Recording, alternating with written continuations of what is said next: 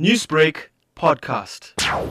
The aim is to promote local writers and to give them a platform to market their books, but also to promote a culture of reading in Durban. There are certain secondary set of aims, like raising funds for the Mitchell Park Trust and also help homeless people derive an income through selling books.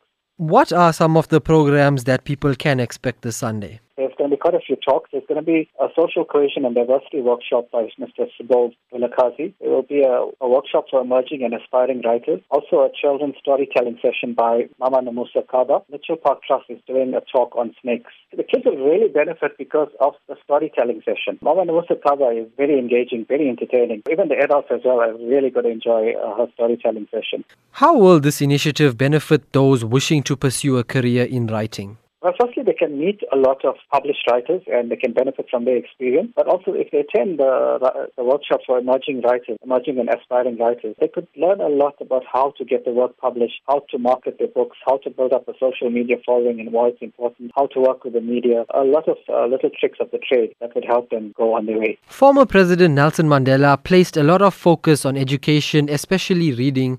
How fitting is it that this initiative starts on the first day of Mandela Month? It's very significant. This project is part of the 100 Days for Mandela by the Dennis Hurley Centre as well. The Dennis Hurley Centre has set out a list of 100 things that people can do to celebrate Mandela's anniversary. This is one of the things. People can participate in the Durban Book Fair.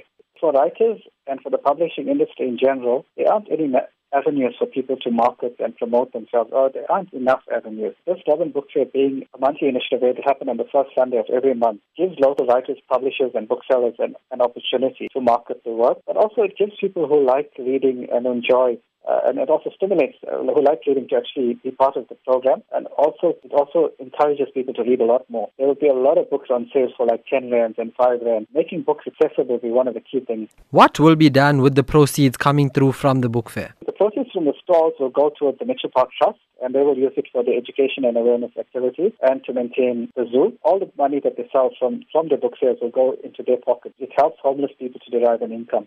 Who are some of the prominent figures in the writing community that will be in attendance? J.P. Dalla will be in attendance. There's a lot of very prominent local writers who will be coming. Mama Namusa Kaba is also quite a renowned writer. Mr. Subodh Vilakazi is an expert in diversity issues. He will be running a workshop. Naidoo will be there. Newsbreak, Lotus FM, powered by SABC News.